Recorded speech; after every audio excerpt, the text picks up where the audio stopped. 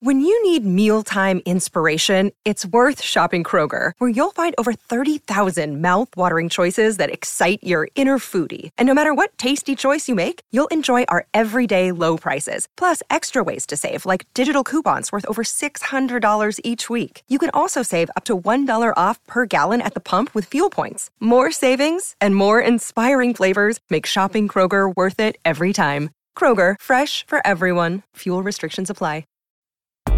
This is the Winning Plays podcast on the CLNS Media Network, the leading online provider for the NBA's winningest franchise. It's a Labor Day weekend edition of the Winning Plays podcast. My name is Brian Robb, joined by frequent guest hosts Ryan Berendoni. And Ryan, we have, I believe this is the fourth trade of the Celtics offseason, I believe. Coming in a couple weeks before training camp starts. Kris Dunn, his long tenure in Boston comes to a dramatic halt as he and Carsen Edwards are dealt to the Memphis Grizzlies and give them, I think the Grizzlies probably like 25 guys on their roster right now in exchange for Juan Hernangomez, who most recently played in Minnesota but was dealt away to Memphis this offseason. Just initial impressions here on a move that honestly feels like it just makes a lot of sense for the current depth chart. Yeah, as is tradition, when the Celtics pass on Kris Dunn, there's an arena full of people booing, but it will turn out well in the end. And yeah, right. Like, it's a move that just sort of makes sense. They had too many guards and not enough forwards. And so they traded a guard for a forward. And I think if you look at it in the sort of bigger, I mean, it's a pretty small picture still, but right. Like, it's basically that they traded Tristan Thompson, to get Juancho, and in the process got, one extra fourth center and moved out Carsen Edwards, the center being Bruno Fernando, obviously. And I think that's good business, right? Like, they went through this period where they're like, hey, we got this extra guard, and Kris Dunn, when he was healthy, he was interesting, and maybe he'll do something. And then when they made the move for Schroeder, there just wasn't a spot left for him. So it all just, it kind of makes sense. I think they're still light in terms of like talent at the power forward position, but at least now they have some of them. Maybe this opens up the clearer path for Jabari Parker to make the team as well. And you get this sort of Parker, Hernangomez, Grant Williams, like one guy can defend, but not do a whole lot. Just combine those guys. What if you score? Yeah, like one guy can shoot, but not really like do a lot. Parker can sort of score, but like not efficiently. Like, so you've got some guys you could deploy in different ways. None of them are particularly good, but we thought coming into the off season that would be difficult. They'd have to pay to get off Tristan Thompson and to get off Carsen Edwards. And in the end, basically they're just like overpaying Hernangomez by a few $1 million. And that's the whole cost of it, which is just money. Like, who cares? Right. And they got a second round pick out of it too, which is whatever, they gave up a second round pick swap. In this one, I think. So basically nothing. Right. And they picked up one earlier. So in total, like, I think that's better than we would have expected in terms of clearing some of the roster logjam and some of the players who we thought maybe were ready to move on from. Right. So do you have an opinion on him as a player? Like, I can't say that I watched a ton of him. You were watching a lot of Minnesota last year? Yeah. I mean, I sort of know what his type of player is, and I've certainly seen him play when he was in Denver and things like that. And I know it looked at the beginning like he, nobody was ever thinking he was going to be an all-star or anything, but that he was an interesting player. There's a reason he signed for $7 million a year. It's not, he's not a stiff, but I didn't see much of him last year. He always seems sort of like on the verge. Like, he's not quite good enough of a shooter. He's not really a particularly good defender. He's a decent rebounder, things like that. But, there's like an interesting-ish player there. But I don't know. Do you have any? Is he? Yeah, I mean, anywhere in your ranking? Yeah, I probably saw him the most early when he was playing in Denver for those first few years. And yeah, like to your point, like his best season was his rookie year when he shot 40% from three on 2 attempts per game. So I think where he differentiates himself from like Grant in terms of, the stretch 4 type is like, he's like I think more of a pure gunner. Like, that's what he does, is he takes three. He doesn't know particularly well, but he's not going to hesitate, and he doesn't need to be like wide open to take them, as opposed to Grant, which we know, his 3-point shooting was great, was probably the best part of his game last year, but then other parts of his game were not nearly as good. But, Grant's getting the super wide open looks, and Hernangomez, maybe teams will be a little less hesitant to to cheat way off him because he's going to be happy to fire. I do like it's a decent rebounding for his size. He's actually a really low turnover player, which I think is kind of intriguing and again makes him maybe a little bit more useful. But yeah, like I mean, defensively, there's not much there. But as far as just another not a reclamation project, but a buy low guy that is clearly going to help you more this year and the depth chart than a Kris Dunn would. Like, yeah, because if he beats out Grant Williams for minutes and Jabari for minutes, then yeah, like that's going to be more useful than Kris Dunn sitting at the end of the bench.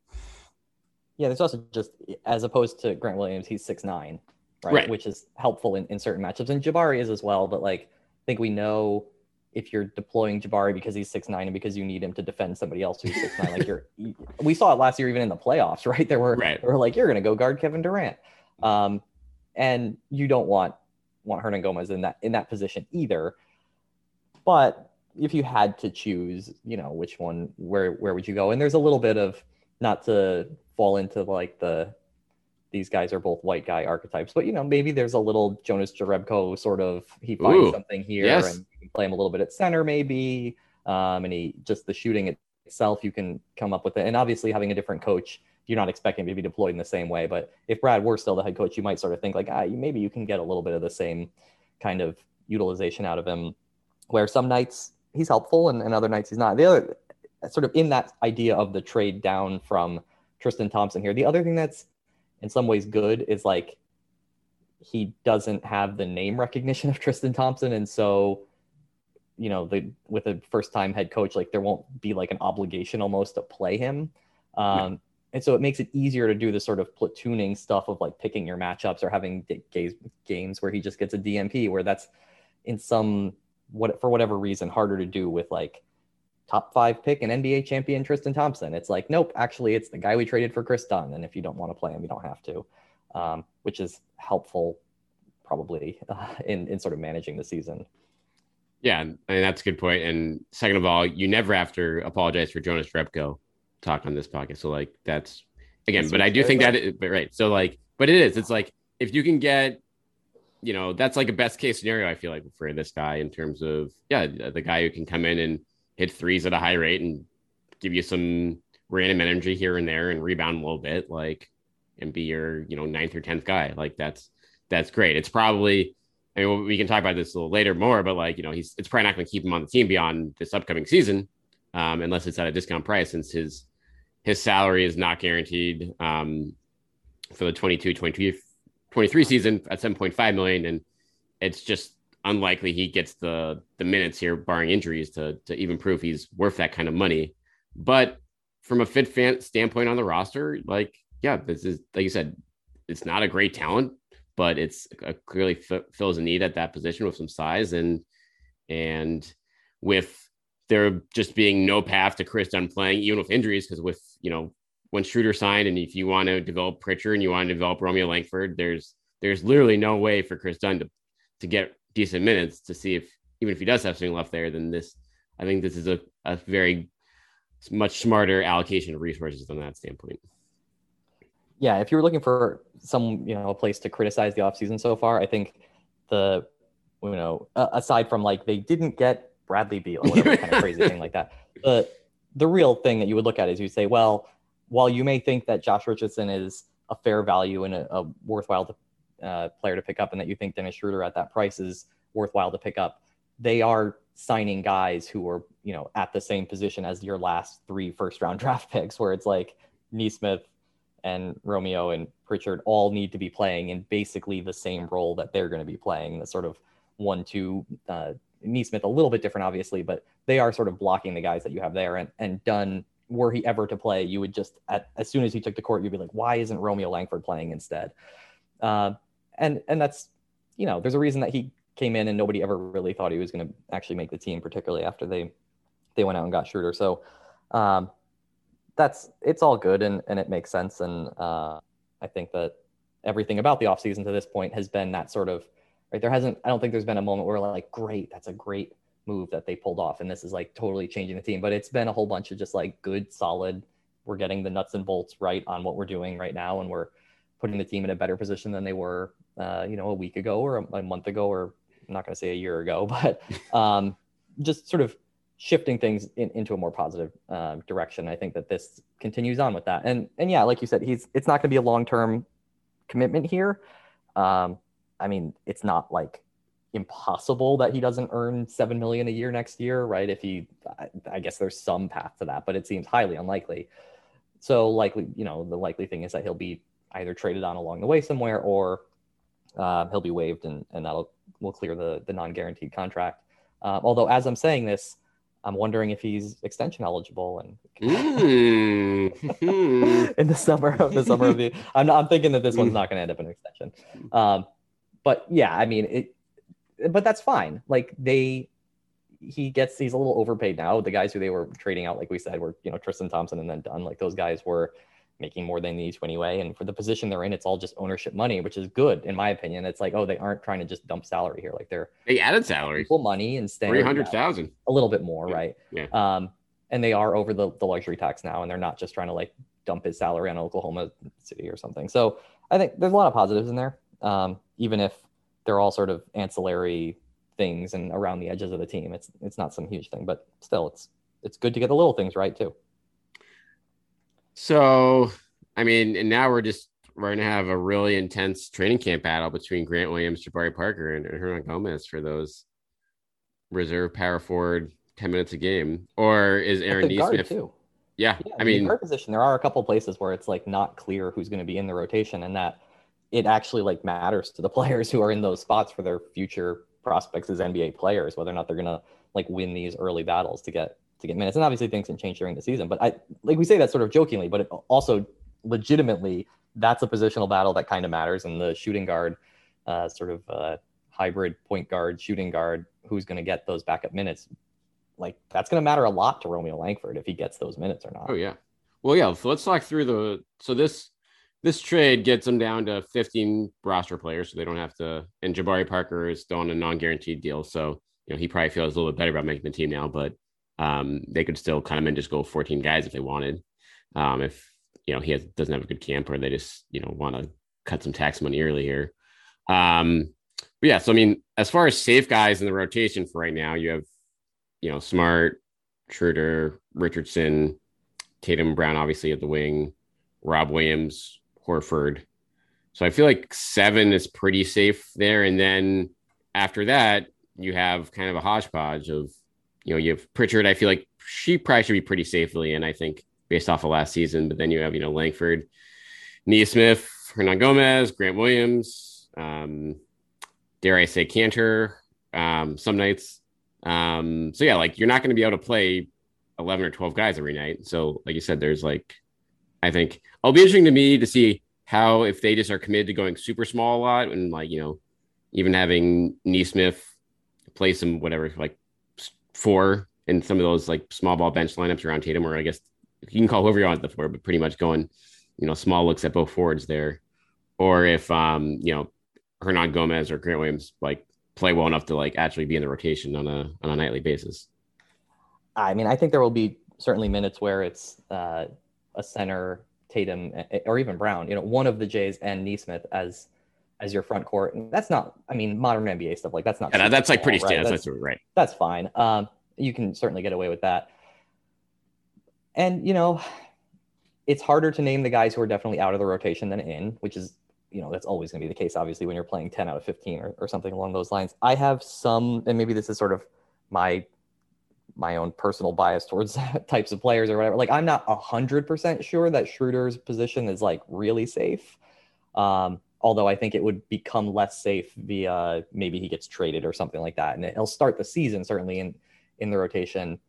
But I mean, I talked about this last year, and we just talked about with Tristan Thompson. I think that the team has no long-term commitment to him. And there's nothing that says that Dennis Schroeder has to play over Peyton Pritchard. If he doesn't play well, then you sort of fear that it's he'll continue to get minutes no matter what because he's Dennis Schroeder. But there's also a reason that he was available for a 1-year contract on the mini mid level. It's because he wasn't all that good last year, and there have been other times in his career where it wasn't all that good. And so I do think that there's actually some amount of prove it for him as well. And it's not like he can mope, because if you got this contract after this year, there are people will say well, if he doesn't play, he'll undermine the team in some way. But it's like they could release him if it really came to it. And like, if this is the contract he signed this offseason, what do you think he would get next offseason if he couldn't even get through a year in that? So like, I think there's some pressure on him to like perform, earn his next contract, and be a good sort of part of the team and everything. And there might be times when he isn't as clearly in the rotation, depending on, like just straight up how well he's playing. So, and that largely comes from the fact that even with Dunn gone, like there just are a lot of guards, and there's guards who they have a greater investment in than in Schroeder. So I'm not, like I said, I'm just not 100% certain that it's like he will be in the rotation all the way through the season. Although I do think it'd be more likely that he plays early, puts up some amount of stats, but they're kind of empty-ish, and they find a way to move on from him in mid-season. But we'll see. Maybe he'll play great. Maybe he'll draw a lot of fouls and be exactly what they need and play a lot. But I'm not locked in on that one as much as some of the other guys. Yeah. I mean, I think you only feel confident that you're going, like, at the beginning of the season, like he's going to get the opportunity in the rotation at the start of the season. But like you said, that should not be guaranteed beyond, 10, 20 games. If other guys are just playing better than him, or if he's just playing poorly and the team is just not doing anything. And like you said, he's not part of the long-term plan. So what are they wasting minutes away on him? It's even possible that he plays relatively well and just isn't the right fit. That's the other thing. Right. Well, then you can sell him in that. You can sell him in that spot. And that's exactly what I'm getting at. It's like, even if he plays like you sort of expect the level of Dennis Schroeder to play, and that he is putting up some points and all that, but it's like just the fact that he's not really a shooter constricts the team in a way that it's hurting other players, and that you're just better off. Like, the team just simply performs better when you have Peyton Pritchard on the floor, even if you don't think he's as good of a player. You may end up in a situation like that where it's like, and that's sort of what I'm getting at more, that there was almost a thought that he was like the third player on the Lakers last year. And that's not his role on this team. It needs to be that it makes the whole better than the sum of the parts, and not that it's like Dennis Schroeder gets 14 points a night, because that isn't necessarily what they're going to need. And again, I think that's the only real criticism of the offseason, is that like you do have this thing where like you got all these guys for good value, but we're not exactly sure if they're all going to fit together all that well. And I would still have made all the moves that they made pretty much, but I think that's the sort of open question of like, does putting Dennis Schroeder and Josh Richardson in a backcourt together actually function? And it may turn out that even if they're both back to being healthy and playing well and good NBA players, that it doesn't really work all that well. But we'll see. And you have the same thing, some of the same in the front court, where we were talking about before. Like, even if who's the best fit out of the three power forwards, I think that might be Hernangomez's best argument. It's like, we need somebody with our other wings who can stand in the corner and make threes, and then also on the other end sort of pretend to defend some forwards. And like, he may be the best player for that, even if you think maybe Grant Williams is a better player. It's just because he's so small, he can be a tougher fit at times. All right, this edition of the Winning Plays podcast is brought to you by our new sponsor, BetUS.com. Football is back, and it's really time to get on the action, guys. And we here at Winning Plays endorse one sports book, and that is BetUS.com. Why do you ask? It's America's favorite sports book for over 25 years now at BetUS. You need a sports book of integrity and longevity, and you need to know you're going to get paid. And BetUS offers pretty much everything in live betting, MMA, golf, horses, esports, and any kind of crazy bets you can think of. Nobody in the industry gives bigger bonuses than BetUS either. If you join right now at BetUS.com, you can get up to 200% in bonuses on your first deposit. No one's going to beat that. We here at Winning Plays bet at BetUS.com, and so should you. Again, check them out at joinBetUS.com today and start betting with America's favorite sportsbook. That's BetUS.com, where the game begins. And now back to the show. So I don't think we've talked since the Josh Richardson extension in general, and you just said, you wouldn't have anything against, you'd do pretty much everything they did there. I thought that was not a shocking move, but I guess, do you see that as the move of motivated more of, getting, liking a guy at a price that, makes sense, and assuming that he will have a bit of a bounce back here, or just to have, again, another guy you will be able to trade pretty easily from a salary matching purposes, that could be useful to, a variety of teams. down the line and not have to worry about him just being an expired contract. Yeah, I mean, it certainly could be either of those things. It doesn't have to be one or the other. It can be both. The other one that has been posited is that like maybe he had been promised this when he opted in to get traded, right? Maybe he was going to test free agency and thought he could get 2 or 3 years, and they said, well, we'll give you another year if you opt in. And but they would only do that if they thought he was a good value at that number. Otherwise, obviously, they just would have passed to begin with. So those two things are not like mutually exclusive things. They sort of work together. And you don't think he'd be a tradable contract if you didn't think he was worth that either, right? You might think that he'd be somebody who could like throw in, but you'd have to, if you think it's a negative asset at that number, then it's not a great trade piece either. So I think that it all starts with that they believe that he's making about the right amount of money for the player that he is. And I think that that's fair. I think it's a little bit much, primarily because he's like, the problem with Josh Richardson is that he's not an efficient scorer, right? He likes to create shots and get those shots up, but like, he's just sort of that type of player who has the 53% true shooting, and like it's not great. But a lot of times the player you get for that is more like sort of pre-Utah Jordan Clarkson is, right, the one that everybody goes to, where the defense also isn't any good. And it's really just that sort of empty calories for empty calories. And Richardson, I think, because of his defense, it's a fine number. But if you're grading things, it's sort of it's a C, right? You're not getting some big value out of this. It's not like some great thing that you can see happening there, but it's fine. And if they think that he's worth that money, then I don't have a problem with it. And part of that is that, I mean, we've talked about this many times.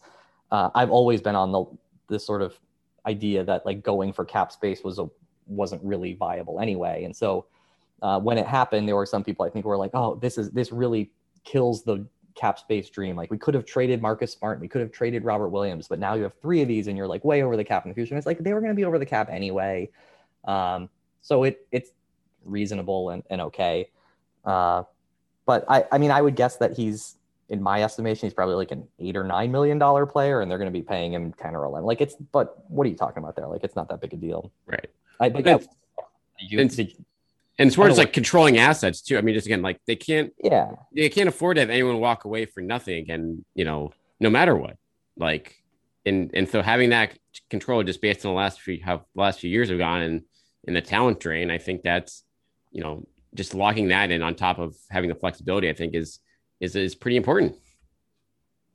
Yeah. I mean, I think the little bit of flexibility you might lose there is that it makes it less likely that you'll use the newly created Evan Fournier trade exception online, because you may have next offseason been able to do the same sort of thing where like you target somebody on an expiring contract who a team is trying to clear cap space, and you're doing basically the exact same thing you just did. Is the player you would get a year from now better than what you think Josh Richardson is going to be?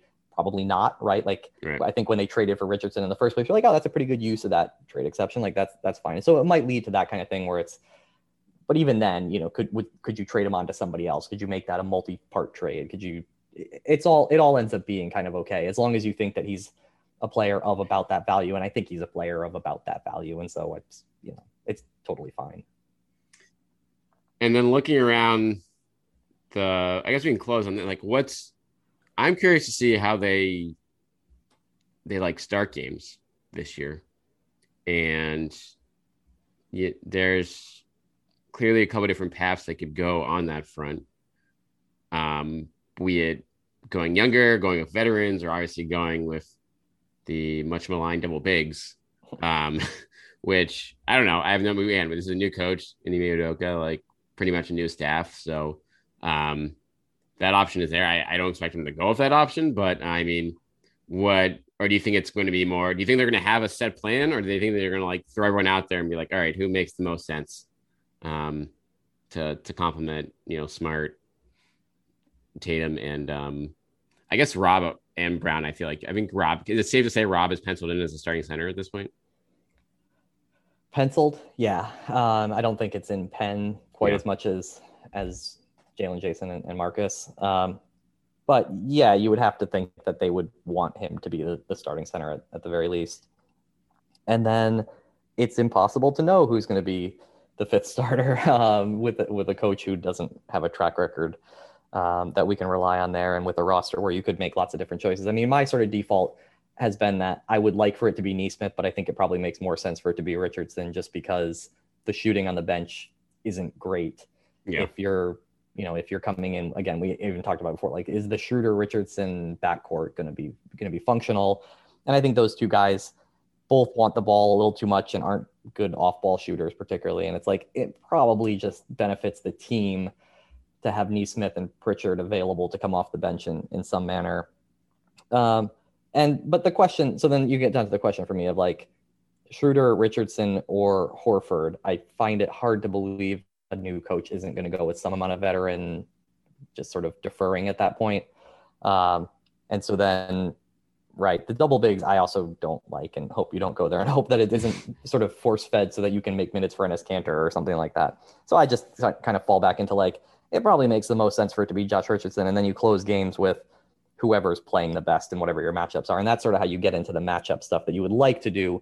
Everybody talks about you can play matchups, you can do this and that. The matchups really matter in the fourth quarter, and you can do that in your closing lineup. Nobody ever really does that with the starting lineup, because then you're constantly answering questions about who's your starter going to be, and players are asking, and people complain about not having their roles set and they can't get their routines and blah, blah, blah, all that kind of stuff. So it's easier just to say like, this veteran guy is going to be our fifth starter, and at the end of the game, we'll close with whoever's playing well and whoever the matchup is. And that's like, it's just too difficult to get through the course of a regular season doing anything different than that. So I suspect that's what it'll be. And again, I think the best bet at this point would be Richardson, but there's, 4 or 5 guys who are all in the running for that last spot, and some question of whether or not Rob will be a starter as well. But that one, it'd be, as long as he's healthy, I'd be mildly surprised if he isn't starting on, game 1. Yeah. I mean, I think that's more of a, do you like the playmaking, the shooting, the defense? Where do you go with that last spot? Yeah, I mean, I think with you, I do think more than anything else, like Richardson, for if they're going to be, the emphasis seems to be on defense, like more than ever with Udoka at the way he's talked so far. So I think Richardson probably gives you the best version of that, out of all your options. Like I do, like, Neesmith does make sense for fit, but I think I was not, him in summer league defensively was like, yikes. So I know it's just a few games there, but I think he, throwing him in the starting 5 and having, if you want to take any pressure off of Tatum and Brown defensively, which they should, I think Richardson's probably your choice there.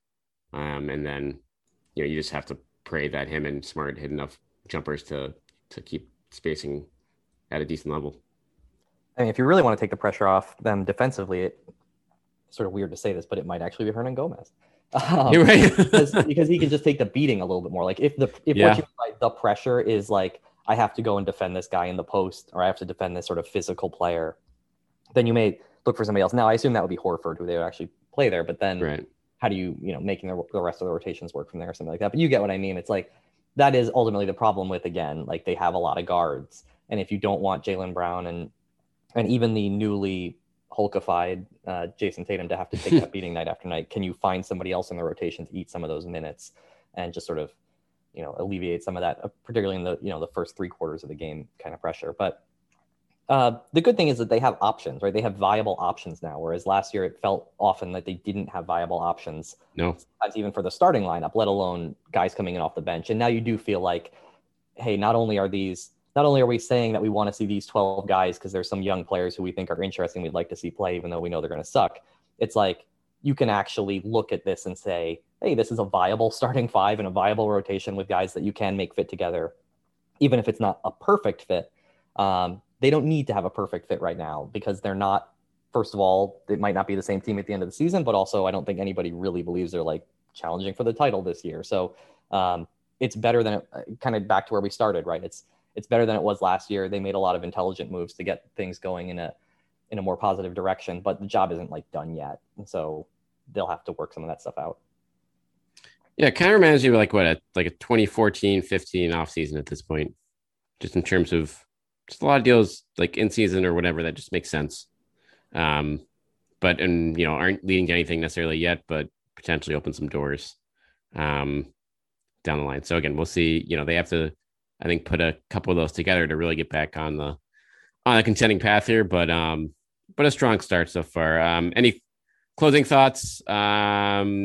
You have a goodbye for Carsen Edwards. Anything else you want to wrap up here? I miss all players who were one-time Celtics, so I will always goodbye for all players. If you were on the Celtics, then you have a place in my heart, as long as you didn't do anything too terrible to get removed from the team. Good disclaimer. Yeah.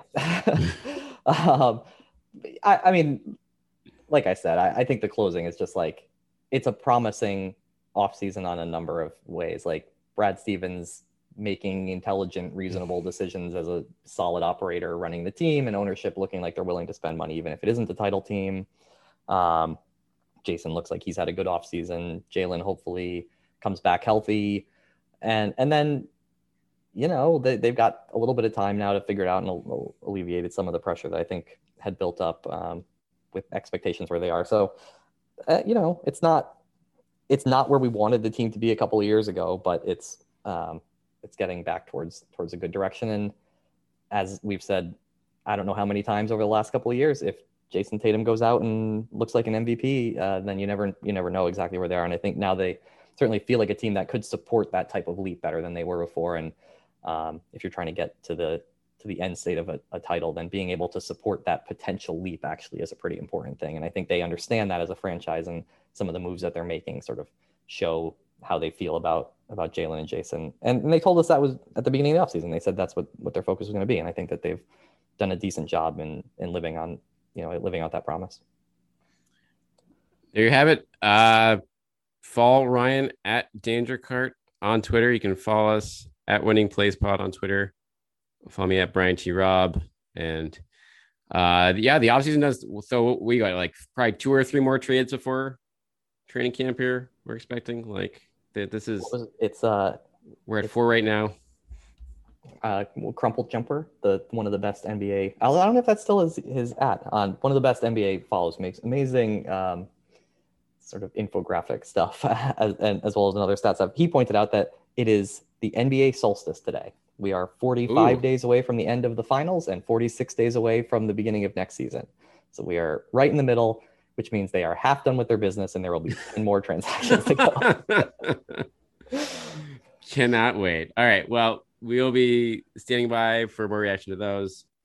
All right. Now in the second part of this edition of the Winning Plays podcast, we're joined by Shuichi Terada of MassLive.com again to get further into the Juancho Hernangomez deal, as well as just Celtics offseason in a whole. So stay tuned for that coming up right now. Shuichi, let's just start with the deal itself. The Celtics, Brad Stevens has been busy this offseason with just a variety of moves, and this is another one on the list here.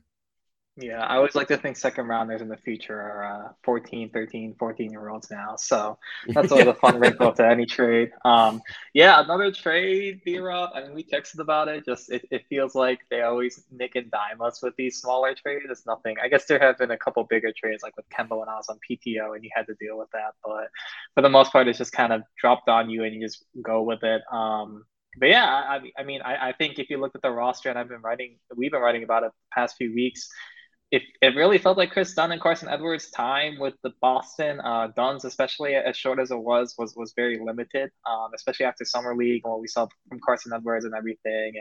And I think we made this note, like when we talked to Brad post Summer League, so I want to say like mid-August-ish, we were talking about how Brad talked about, it seemed like every new acquisition, whether it was Summer League or even Yam and Juhan and all those guys, but he kind of left Kris Dunn off and kind of gave up the vibes that, one, obviously they were shopping him as we know now, but two, it just didn't seem like he was going to stick around for a long time. So it kind of came to fruition, and here we are talking about another trade. Yeah, I think it's a great point you made about, again, like the press conference where Brad had kind of addressed everything, and he mentioned everyone except for Kris Dunn. And now it's kind of just like, oh, okay. Because Kris Dunn, like, he could have made sense for this roster, but then they signed Dennis Schroeder. So then once that happened, it was like, all right, like, you're going to play him over Pritchard and Langford? Like, I don't think that was, that didn't look like that was the plan. Yeah, and it just, especially once you had Josh Richardson, it just felt like you had kind of the same.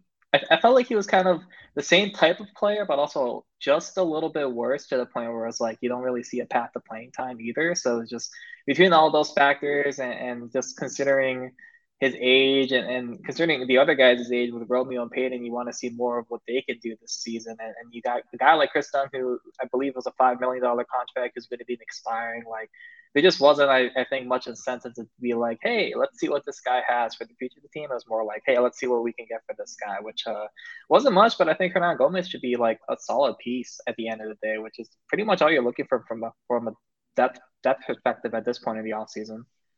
Yeah, it really is. And so, I mean, that was kind of an area they just didn't address on the roster throughout the offseason, that, backup power forward spot. They had a couple guys there, in Grant Williams and Jabari Parker that, obviously can be contributors, but each, I think, have fair flaws or weaknesses in their games. And Hernangomez at least has someone who can, fill in some of those gaps from at least from the 3-point shooting standpoint. I think he's just like, he has size, like he's 6'9", and so I don't think necessarily he plays big. Like I think he's more of a perimeter player than again, I don't know, but at least he's, defensively, at least, like that's at least a bigger body you can throw in there at, whereas Grant Williams is maybe 6'4" with like his shoes on. So it's like, he's a good defender, but he just, doesn't have that size for like a lot of situations. Yeah, I'm curious to see how that backup power forward kind of ends up winning out. Obviously, you got a guy like Jabari who shows flashes, but at the same time, just I think people were kind of happy with how he played in game 1 against the Warriors, and he faded. And obviously, he had that, I think it was game 1 or 2 against the Nets in the playoffs. So I'm really curious to see how that like ends up, just because Jabari and Hernangomez, I feel, generally aren't necessarily the same player, just because of Jabari's defensive limitations in a lot of ways. So just well, he's only been here for however many games, so we'll see how that ends up. But just you feel good about it, I think, if you're a Celtics fan, just because, hey, it's another depth piece, and this wasn't like we always knew, we've said this the past few weeks too, for the last month really, that whatever the Celtics end up doing after free agency, like it wasn't really going to be a big splashy move, just because of the way the roster was constructed and the way it was set up. So I think they're happy, just the fact that you kind of generally came out with a positive asset. Like Carsen Edwards and Kris Dunn were not moving the needle at all. I don't think Hernangomez necessarily does either, but maybe a little bit more on the positive side, which, hey, why not? You're back down to 15 too, so you got the contract out of the way as well. So it's a few positives, I think, that Celtics fans could be kind of happy about. Yeah, you think like Jabari was doing like fist pumps after this deal today when they got down to the 15 players, with knowing that his roster spot or his contract's still not guaranteed. But I guess I don't know. But at the same time, they also brought in someone who plays his position too. So it's like, okay, well, they're down to 15, but like, I guess they could still, he's still going to have to. Yeah, I think training camp will be interesting from that standpoint of like, do they keep that roster spot open like for the year, because they have these TPEs that they might use during the season. So, but obviously if Jabari plays well, then they'll certainly keep him around, because he would be in contention for minutes there. But it'll be an interesting, I think, battle there between all those guys, since I don't know how much minutes are available there, but clearly they're not all going to get to play, and they're all going to want to play. Yeah, and I think if you're Bruno Fernando, I think you feel better about yourself, but at the same time, like you mentioned, like you're the fourth center on the roster at this point, like barring any changes. Like if the Celtics are likely going to move, and if it isn't Jabari, and if the Celtics want to move a contract, it's still probably going to be Bruno. I think we saw some good things out of him from summer league play, but at the same time, it's like with those TPs, especially, like that's a good point, in that, hey, maybe they just want to trade a couple second rounders for another Evan Fournier like player at the trade deadline. So another interesting thing for sure. It really is. So, I guess we haven't touched on. I mean, there's not too much to touch on with Carsen Edwards here, but I mean, you were only on the beat for a brief part of the Carsen Edwards. You missed the high points of the Carsen Edwards era during his initial summer league. This past summer league, he gave it a go, but he had a couple good games there, but it obviously wasn't like flashing or anything like that. So that's a situation where you just saw the roster and it was just a matter of time, it seemed like.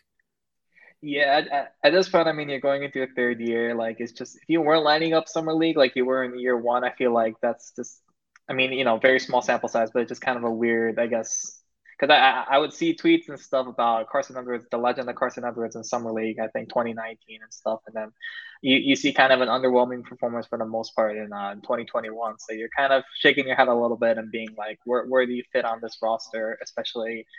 Obviously, Ime and Brad seem like they want to prioritize defense, and that's not necessarily Carsen's strong suit. So it was just, it just felt like the fit and all the extenuating circumstances with contracts and roster spots. Just it really seemed like his days were numbered, and they obviously were. So hopefully he makes it. I mean, I think we talked about it before, in that he'll have a nice career in Europe if that ends up being his path, and that's not necessarily a bad thing either. You can make a lot of money overseas.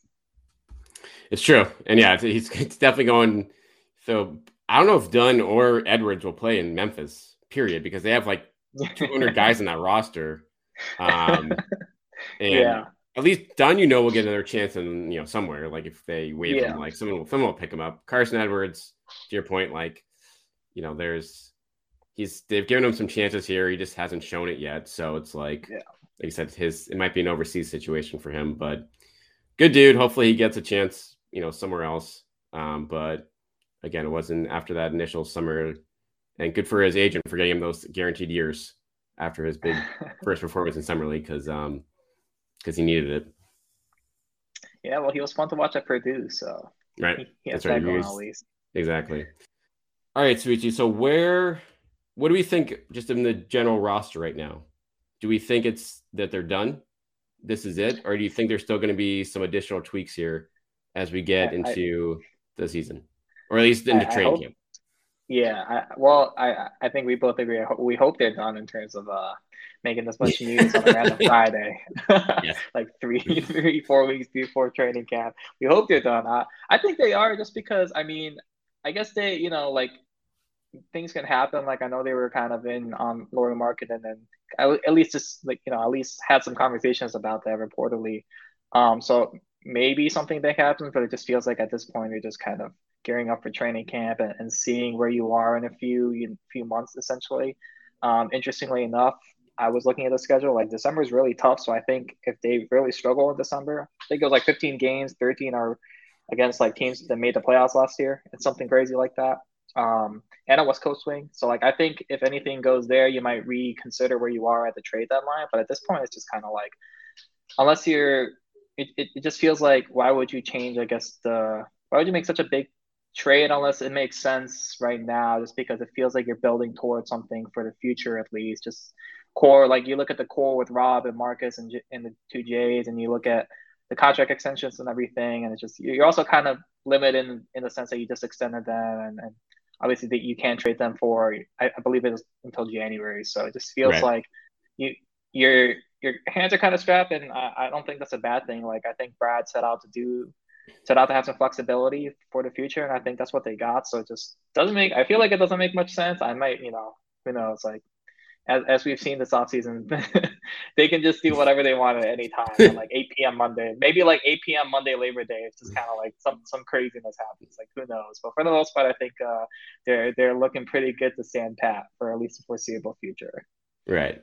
Yeah, I agree with you. I mean, again, this last move was a situation where now you just look at the depth chart. It just like makes sense. Like, they have pretty much their parts covered in each spot. Can they make upgrades? Absolutely. But is there any realistic options right now in the free agent market? No. And then, like you said, you signed all these guys to extensions, so you can't really trade anyone that would have any decent value that you'd be potentially interested in moving at this point. So they still do have that two-way spot. So I'm curious to see where they go with that. Goodbye Taco Fall is a nice run. Nice to see him land in Cleveland, but I'm curious to go like what position they do with that spot. Because I mean, the Celtics haven't gotten much out of that spot in the last couple of years, but if you look around the league, like there's a lot of, you can get pretty useful players there that, again, you can sign to that can earn NBA contracts now. And now that the NBA is kind of, changed the rules of two-way deals where guys can be up more of the year, like you wonder how much of an impact a guy can make there if it's just someone who can, is an experienced college player that knows how to hope right, like kind of like Hauser did, like you wrote about, someone who could shoot the three, but also can help in other ways too. Yeah, I didn't realize two-way contracts actually made quite a bit of money. Oh, I knew that, but I was like, actually seeing Yeah, it at it's like gone up. 460K. I was like, Right. okay, that is not bad. I was like, No. all right, okay, yeah. Taco and Tremont was they were doing pretty good out there for the last couple of years. Yeah, I think they might look maybe I don't know. I think they might look at guard just because, I mean, we obviously saw Yam Madar got essentially offered the second two-way spot, so they might be going that. I mean, Brad did Yeah. mention at the press conference a few weeks ago that they might just wait it out like after cuts during training camp and stuff. And Right. you look at a team like Memphis and they have like 25 people or something crazy. Like maybe these teams are waving and cutting a lot of people who the Celtics are interested in. So I think that's probably the realistic path, unless they're, maybe they're working out a few guys or just looking at a few guys right now. But for the most part, I think you kind of hope for something pretty good. I know the Pistons or someone had like Saban Lee who was pretty good, and he ended up kind of panning out in the sense that he was former second rounder, played at Vanderbilt like Neesmith and stuff. So you kind of hope for that, but at the same time, I just think it'll be difficult. It's I feel like the Celtics are so deep, like the expectations aren't very high for obvious reasons, but they're so deep, so it's a little harder maybe for a two-way contract guy to make their mark compared to maybe even last year where COVID and injuries pretty much decimated the team. So it's an interesting spot to be though.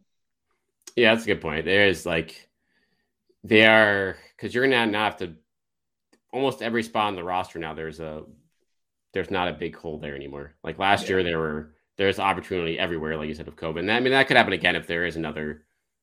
Obviously we're seeing teams around different sports right now have pretty significant COVID outbreaks, even when they're vaccinated, which is unfortunate to see. So, but you're like death matters now, but they're better set up this year. So whoever that guy is, they're probably gonna be spending more time in Maine than they will be with the big club. But again, any given week, a couple guys go down with COVID or whatever, like that could become a relevant person in a hurry. The Maine Celtics. Maine Celtics. That's so good. I know. Oh man, I didn't even think about that. I'm gonna make that mistake. I might just still call them Red Claws for just until. That's just so perfect. When I saw the rebrand, I was like, I think I had lived here for like 2 months, and I was like, that doesn't really make sense. They'll probably like, I think they'll probably like move it within the next few years. That might be why, but still disappointing for the right.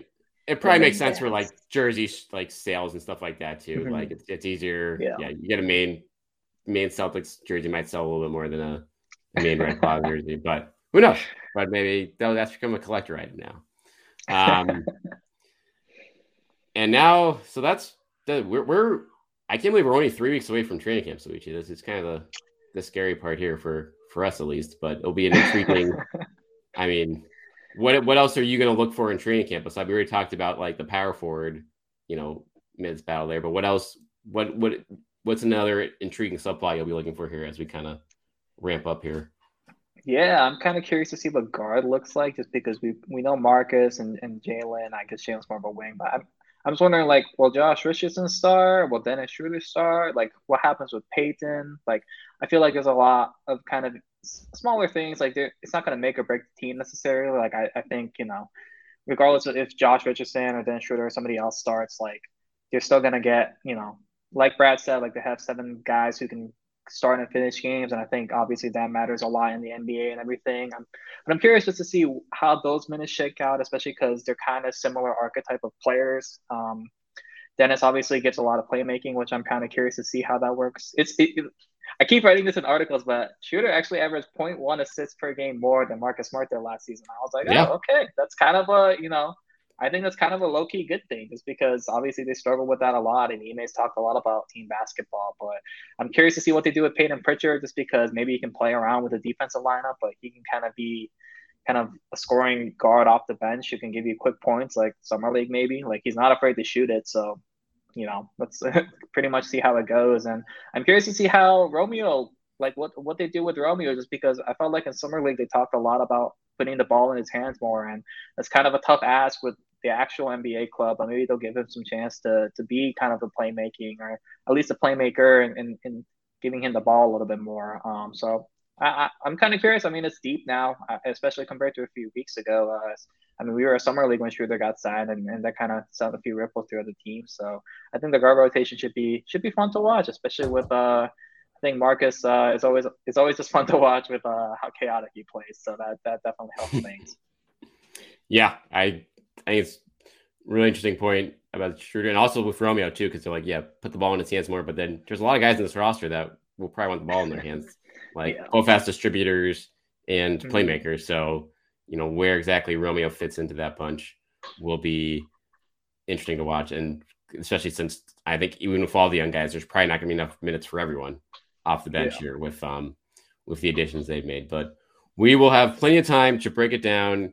Again, follow Suichi Terada on Twitter and check his stuff out at Mass Live. Appreciate you coming on for the emergency trade pod here, and enjoy hopefully the last couple weeks of what should be a quiet offseason, sir. Yeah, you too. Hopefully it didn't jinx it there. Right. So we'll stay ahead of that. But check us out at Winning Plays Pod on Twitter. And again, check out our new sponsor, betus.com. And we will talk to you guys next week.